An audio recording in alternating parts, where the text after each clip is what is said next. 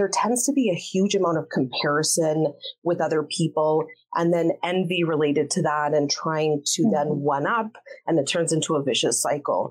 But when we're online and we're seeing, all of these things posted, someone's going on a quarterly vacation to Hawaii, their kids look like they're being perfectly behaved, it's really hard not to start comparing and then potentially feeling really badly about one's own situation or kids or life or financial situation.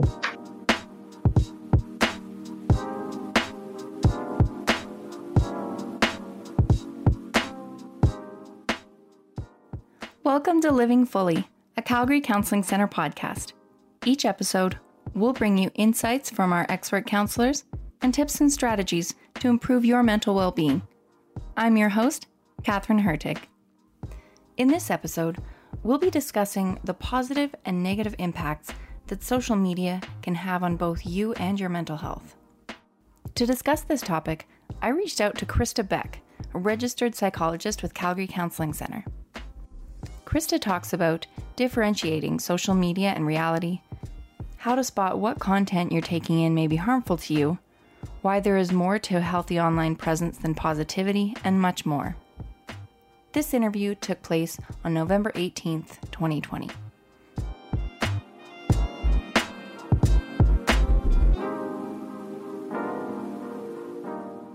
So in what ways can social media be good for our mental health, and in what ways could it potentially be detrimental? Well, some of the ways that it can be helpful or beneficial are, I've noticed a lot of people tend to post goals that they have. So they might be looking at stopping smoking or getting more fit, going to the gym more often. And so there's definitely a layer of accountability that exists or can be promoted when posting that and updates on social media.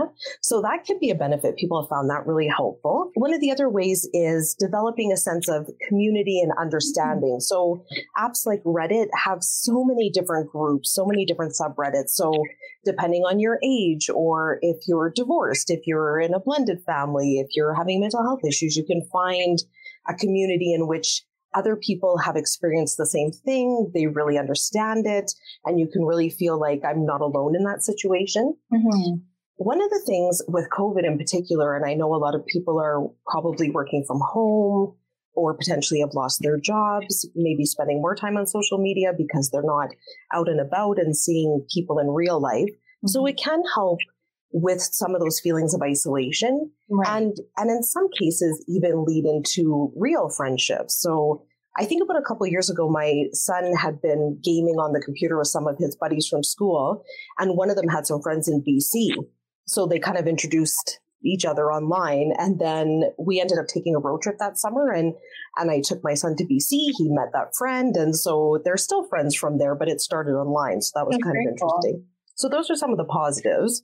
But some of the negatives to talk about is, although there's some controversy among experts about whether there is an addictive property to the internet and social media, there does seem to be research that shows that there is that potential of being addicted to either. So there was a study done out of the UK that showed that some of those addictive type behaviors were happening.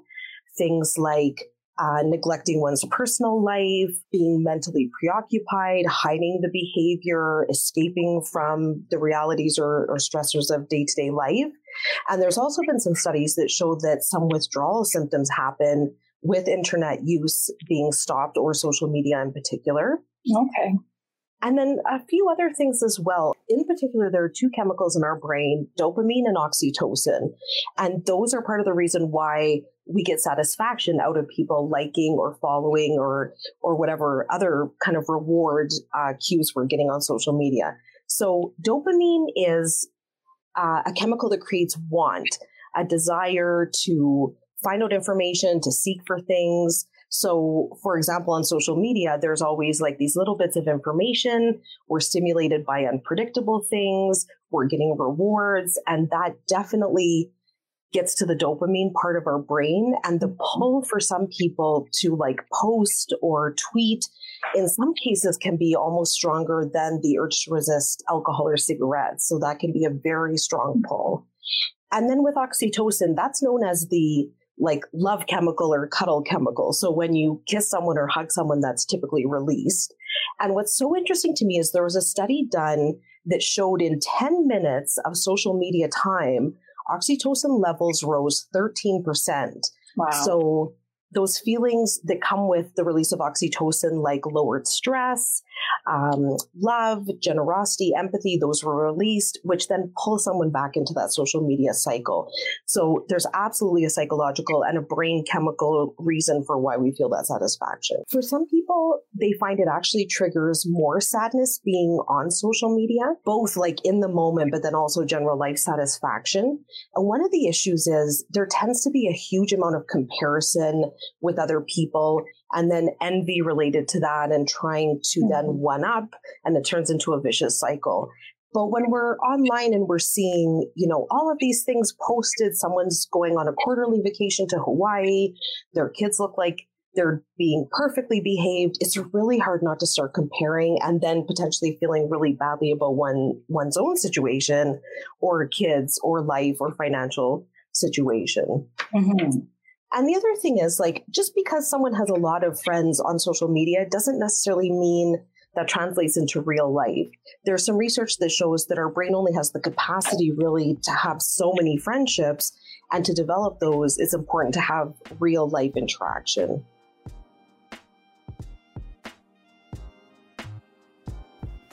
Social media can be a great tool to connect to other people, document memorable life moments, and give ourselves the occasional distraction.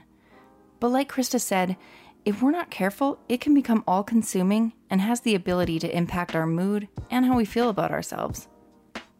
When we compare ourselves and our lives to the limited scope of what someone puts on social media, we get an unrealistic standard to live up to. Yeah, absolutely. A word I've noticed being used a lot lately, whether it's on podcasts or online or even just in general, is the word curated. So I feel like that's what's happening online, is people curate the kind of impression, the kind of life they would like to have other people see. Mm-hmm. So when you see pictures of perfectly decorated cakes or garnished meals or flawless Instagram models, it's really hard to not feel like everybody looks like that or everybody's doing that, and that's what's happening out there, and why am I not fitting into that mold? Why does my life look so different? But when people can pick and choose what they're posting, it's not a realistic view of what's actually happening, and then that's where feelings of sadness and isolation potentially and depression can kick in, because we feel that disconnect. Is there anything that we can do when we're on social media or off to kind of help us with that discernment? I think that, well, one of the things, and I think it's important to talk about boundaries around social media for ourselves. So things like limiting the amount of time that we're on social media, mm-hmm. so that that's not the only thing that we're seeing. Spending time with people in our real lives, and maybe not even like face to face at this point, but even online with like our friends and family or on the phone, that sort of thing. I think also talking to the people close to us. So let's say you're getting together with some friends for coffee.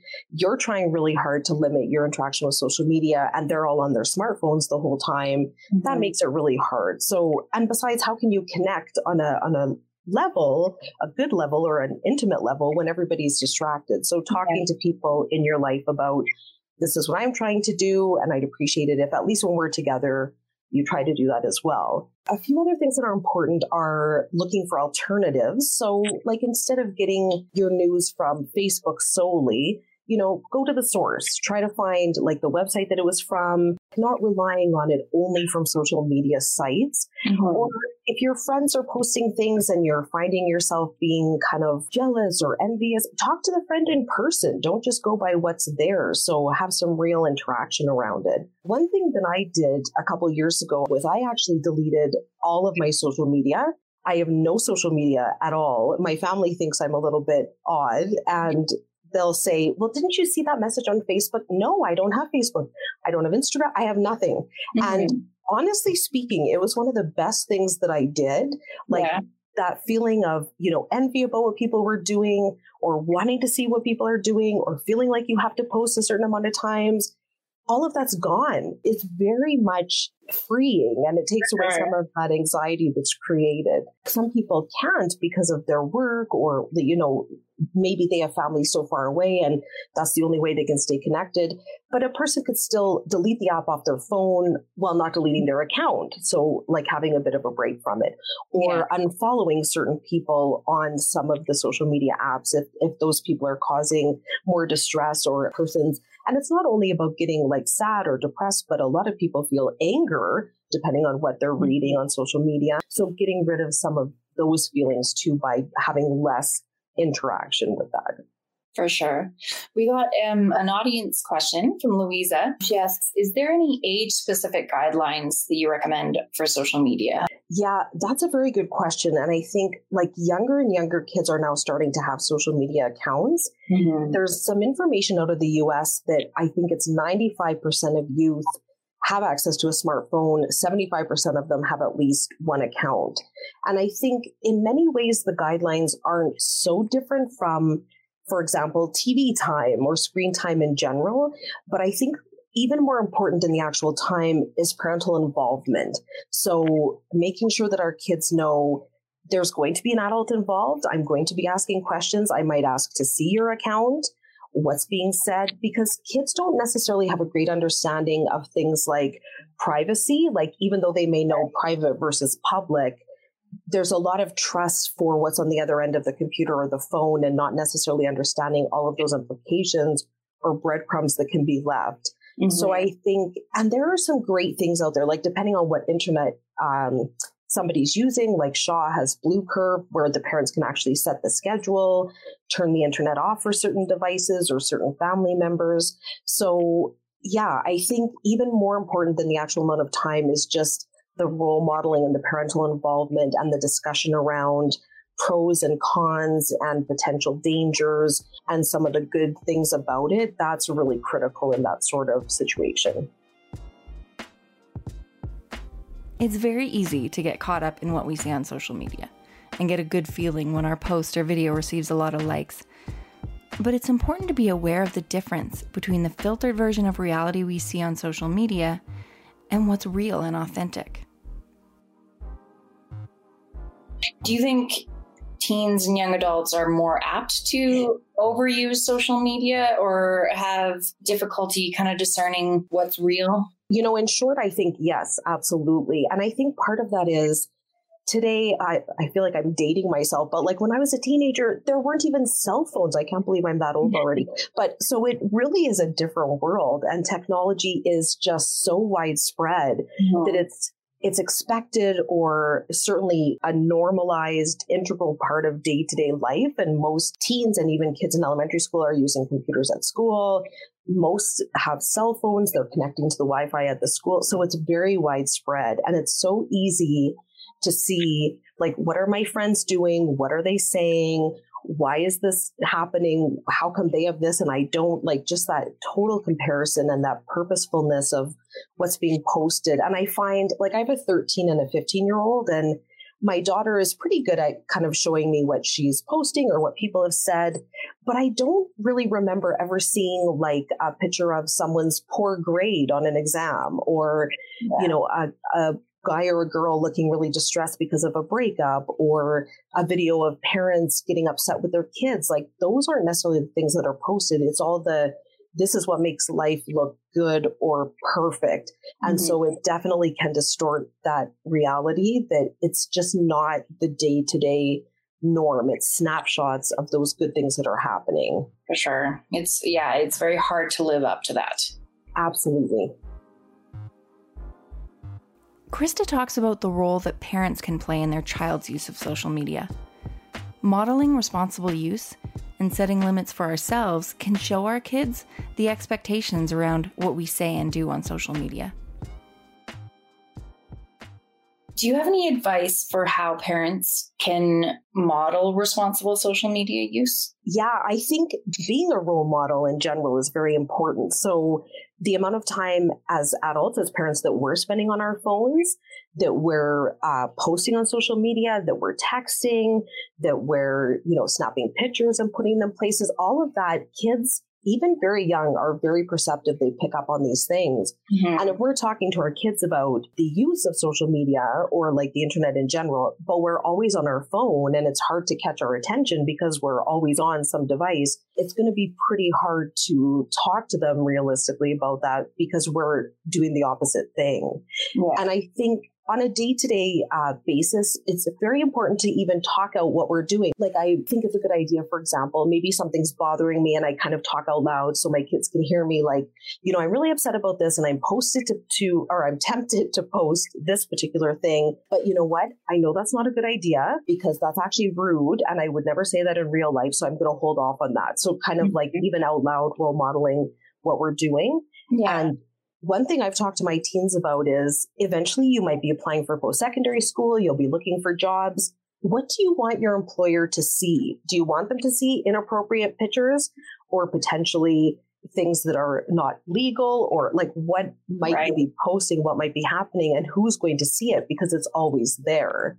And so kind of that, don't post anything you don't want your grandmother or your employer to see. Potentially.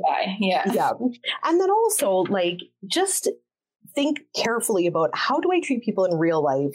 How am I treating people online? And does that align? Because if you're liking, you know, comments that are really negative about someone else, that's bullying to like those negative comments. If you're forwarding a picture that's very compromising of one of your friends or people you don't like, that's a very inappropriate thing to do. That's also part of bullying and participating in something negative.